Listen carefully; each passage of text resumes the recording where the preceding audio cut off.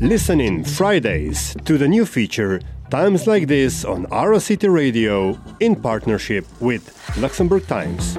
8:40 and Yannick from Luxembourg Times joins me in studio. Good morning, how are you? Good morning, I'm good, how are you? Very well, thanks. There's lots to talk about actually this morning, so I think we should just sort of jump right into it. And there's a lot of stories, especially to do with the economy that you guys have been covering recently. One thing that kind of caught my eye, sorry, there's someone... sirens flying past outside. We've got the windows open for COVID reasons. One story that caught my eye was how the business lobby have said that the economy is weathering the COVID-19 storm, as the headline puts it. But this sort of... I remember a story a couple of months back saying that the autumn and winter period was going to be really tough for businesses and that there were going to be a lot of closures. So which is it? I think that Luxembourg is in a very peculiar situation as far as the COVID economic situation is concerned. Primarily because, first of all, as the Chamber said itself, the Luxembourg economy isn't as exposed to the negative effects of the pandemic by virtue of being very heavily reliant on the financial sector and on the ICT sector that have either more or less maintained their employment levels or have even increased hiring. So in that sense, yes, I think it's true that Luxembourg is doing quite well or better than a lot of the surrounding countries that are suffering more severely from the effect. On the other hand, though, it is also true that Luxembourg hasn't imposed as severe restrictions as other countries, not yet at least. I mean, there's rumors going around that I think the health minister yesterday in RTL said that there might be a stricter lockdown coming soon, which, again, would change the economic outlook. So overall, given that Luxembourg's GDP is up to a third reliant on financial services, which of course also might suffer from negative effects of the pandemic, but are less exposed nonetheless. Sure, I guess it's the kind of business that more people are able to work remotely from those, and it's more services and perhaps retail that is suffering. Yeah, especially hospitality sector. I think that in the hospitality sector, turnovers are 80% lower than in the previous year. Whilst they are important and loads of livelihoods depend on it, overall the economy is doing well, which doesn't mean that individuals aren't suffering, which they are. And especially, I think self-employed people are, the Chamber said, they're twice as likely to fall into poverty. So that's something that policymakers should also take into account. Well, that sort of takes us on to the next story then, which is the 2021 budget and the money that is being put aside for pandemic support. There will be continued support for business. Is that going to apply, do you know, to those self-employed workers or HORESCA? I think some of it will apply to self. I don't have the exact figures, but the government, after harsh criticism during the first wave, introduced some measures to help self-employed people weather the storm as well. Whether those are sufficient or not, I do not know. But yes, I think it should be definitely a priority of the government to do so. And the government spending has, of course, increased quite a bit because of the pandemic, but Luxembourg is still overall in a good budgetary situation. So they should have the means to help everyone when it comes to it. A lot of challenges for the government in these times, and one story that I noticed, which was about money laundering, and apparently that it's easier to do during a pandemic. Why is that? Because there are more online transactions happening. Okay. So simply by virtue of the fact that there's increased online traffic and people are more reliant on online channels to send their money abroad, it's easier, I guess, to conceal some activity because watchdogs and crime agencies might not have the capacities to monitor all of that. So that's definitely an important factor. Yeah, actually, I think we spoke last week about how, it was actually at a European Union level where there was less funding for policing this kind of crime. But the Luxembourg government has been kind of proactive in this. There was a story about money, and we actually had it in our own news about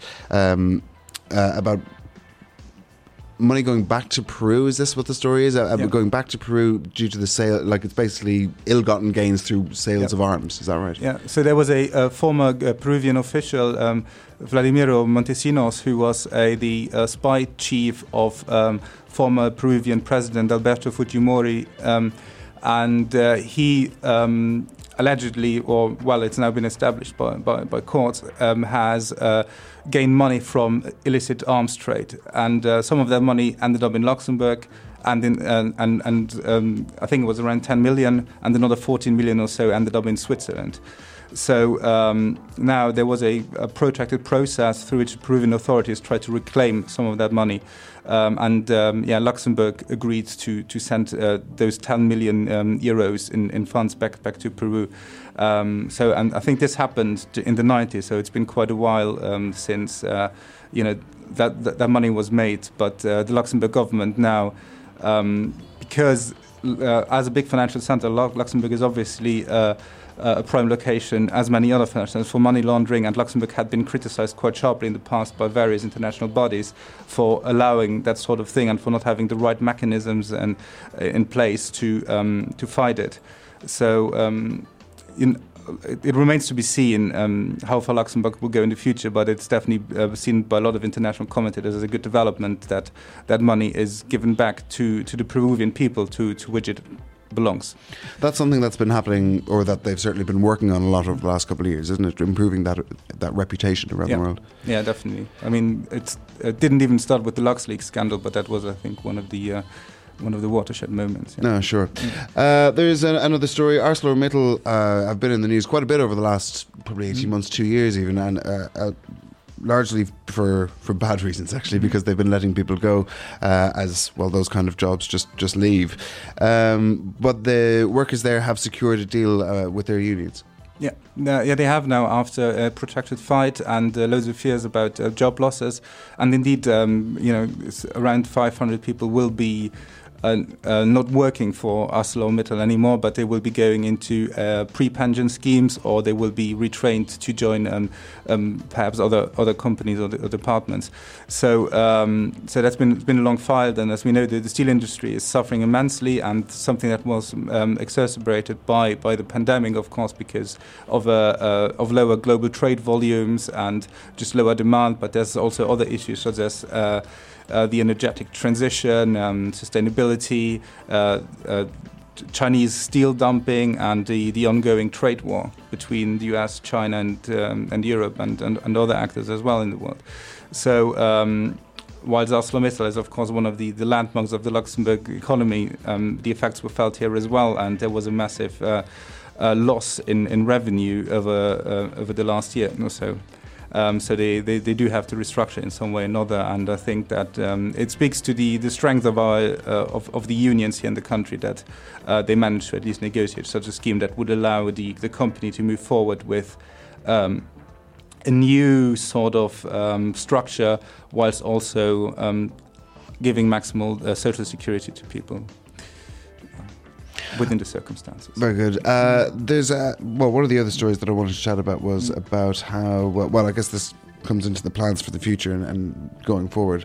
Luxembourg City infrastructure and population rise. This is basically a story that has been rumbling for a long time. There's a lot of issues with housing in Luxembourg. We all know that, whether it's the cost of it or just the amount of it in Luxembourg, and also projections for the rise in the population of Luxembourg and what they need to do to sort of maintain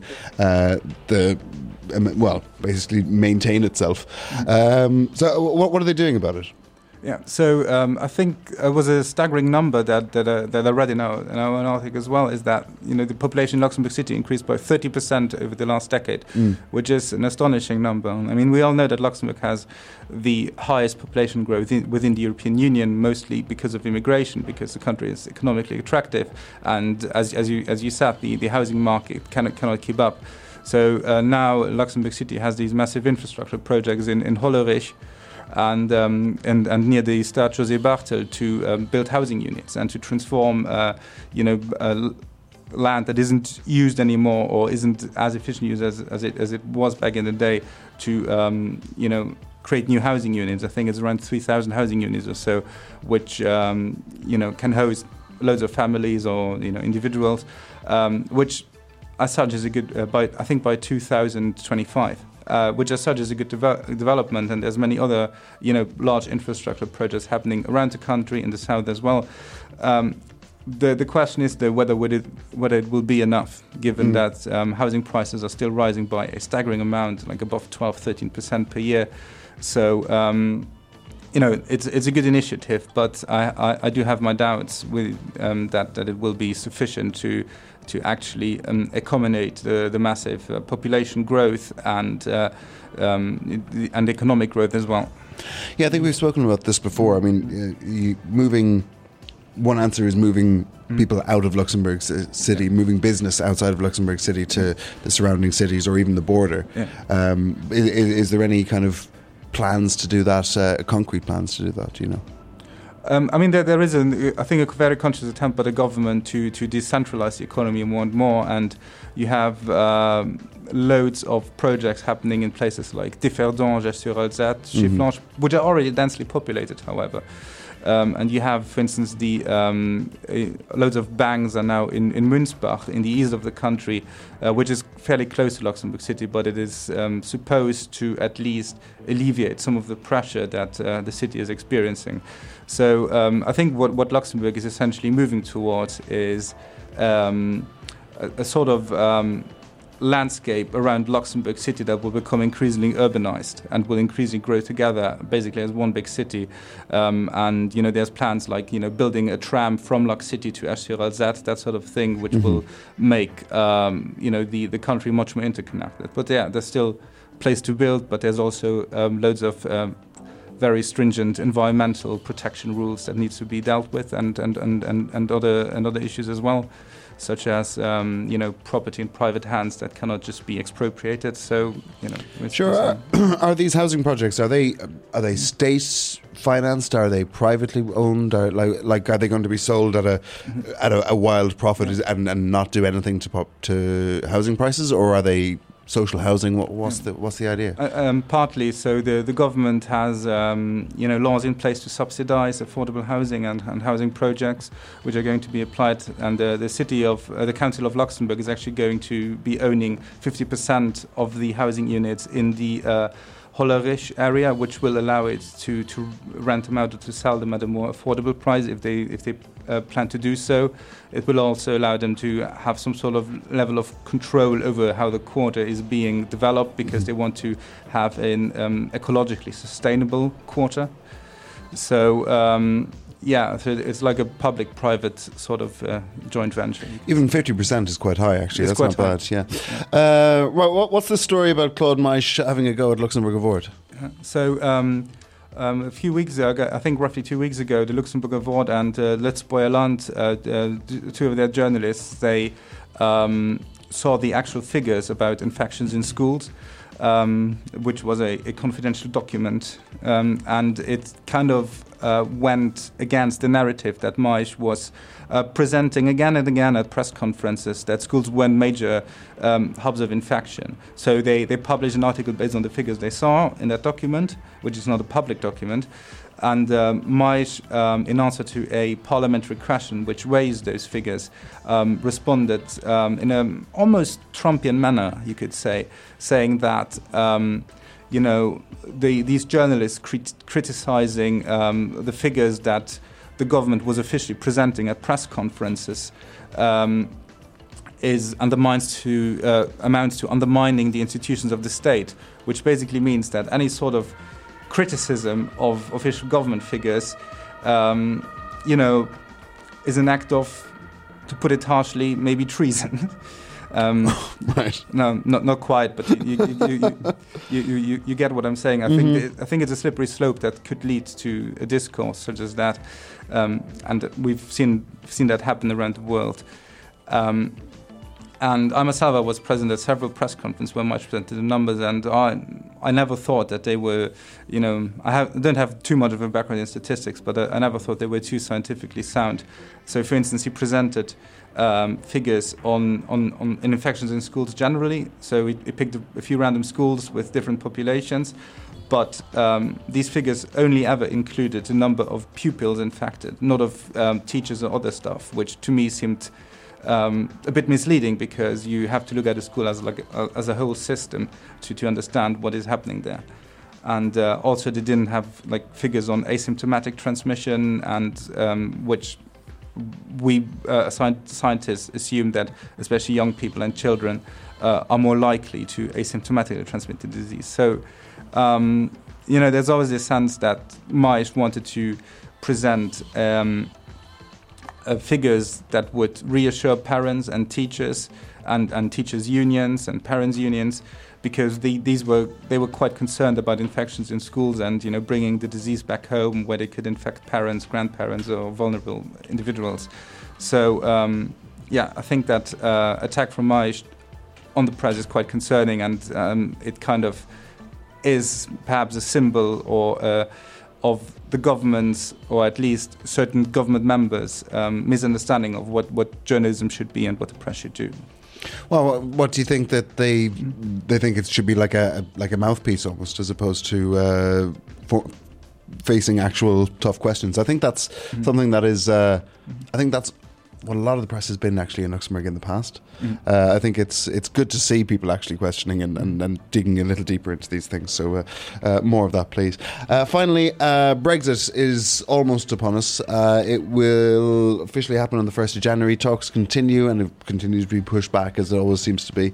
But with it come new rules, including new digital rules. Mm-hmm. Yeah. So is this to do with, is this like e-commerce, or what is it to do with? So the EU, and this is somewhat independent of Brexit. So this is a long-standing concern of the EU's Commissioner Margrethe Vestager, who's been trying to rein in the impact of big tech, and mostly the big American companies, Google, Amazon, Facebook, Apple, on the European market. So they proposed two acts, the Digital Markets Act and the Digital Services Act, which would try to constrain the power that these companies have on the European economy, because they, for instance, the European Commission, for instance, argues that because these companies are so big, they can easily stifle competition in Europe, which prevents small digital startups or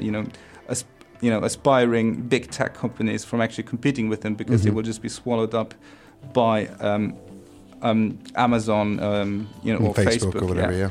And so I think one of the proposals, if I remember correctly, is to fine these companies at 10% of their global revenue, which is quite a lot, which would give the European Commission a lot of bite. It's a huge market, so they want to take advantage of being a huge market to punish anti-competitive behavior. So sure, and actually, I guess there is talk of stuff like that happening in the States as well. So if they're to both come together and work on this, you might actually see some real change in the next year, I suppose, or so. All right, well, lots of stories to keep an eye on, and lots of developing stories there. And if you want to hear and get more detail on all of those, check out luxtimes.lu. Is that right? That's correct. Perfect. Yannick, thanks so much for joining us. Thank you as well. We'll see you again. And, Merry Christmas. I don't think I'll see you next week. Our city.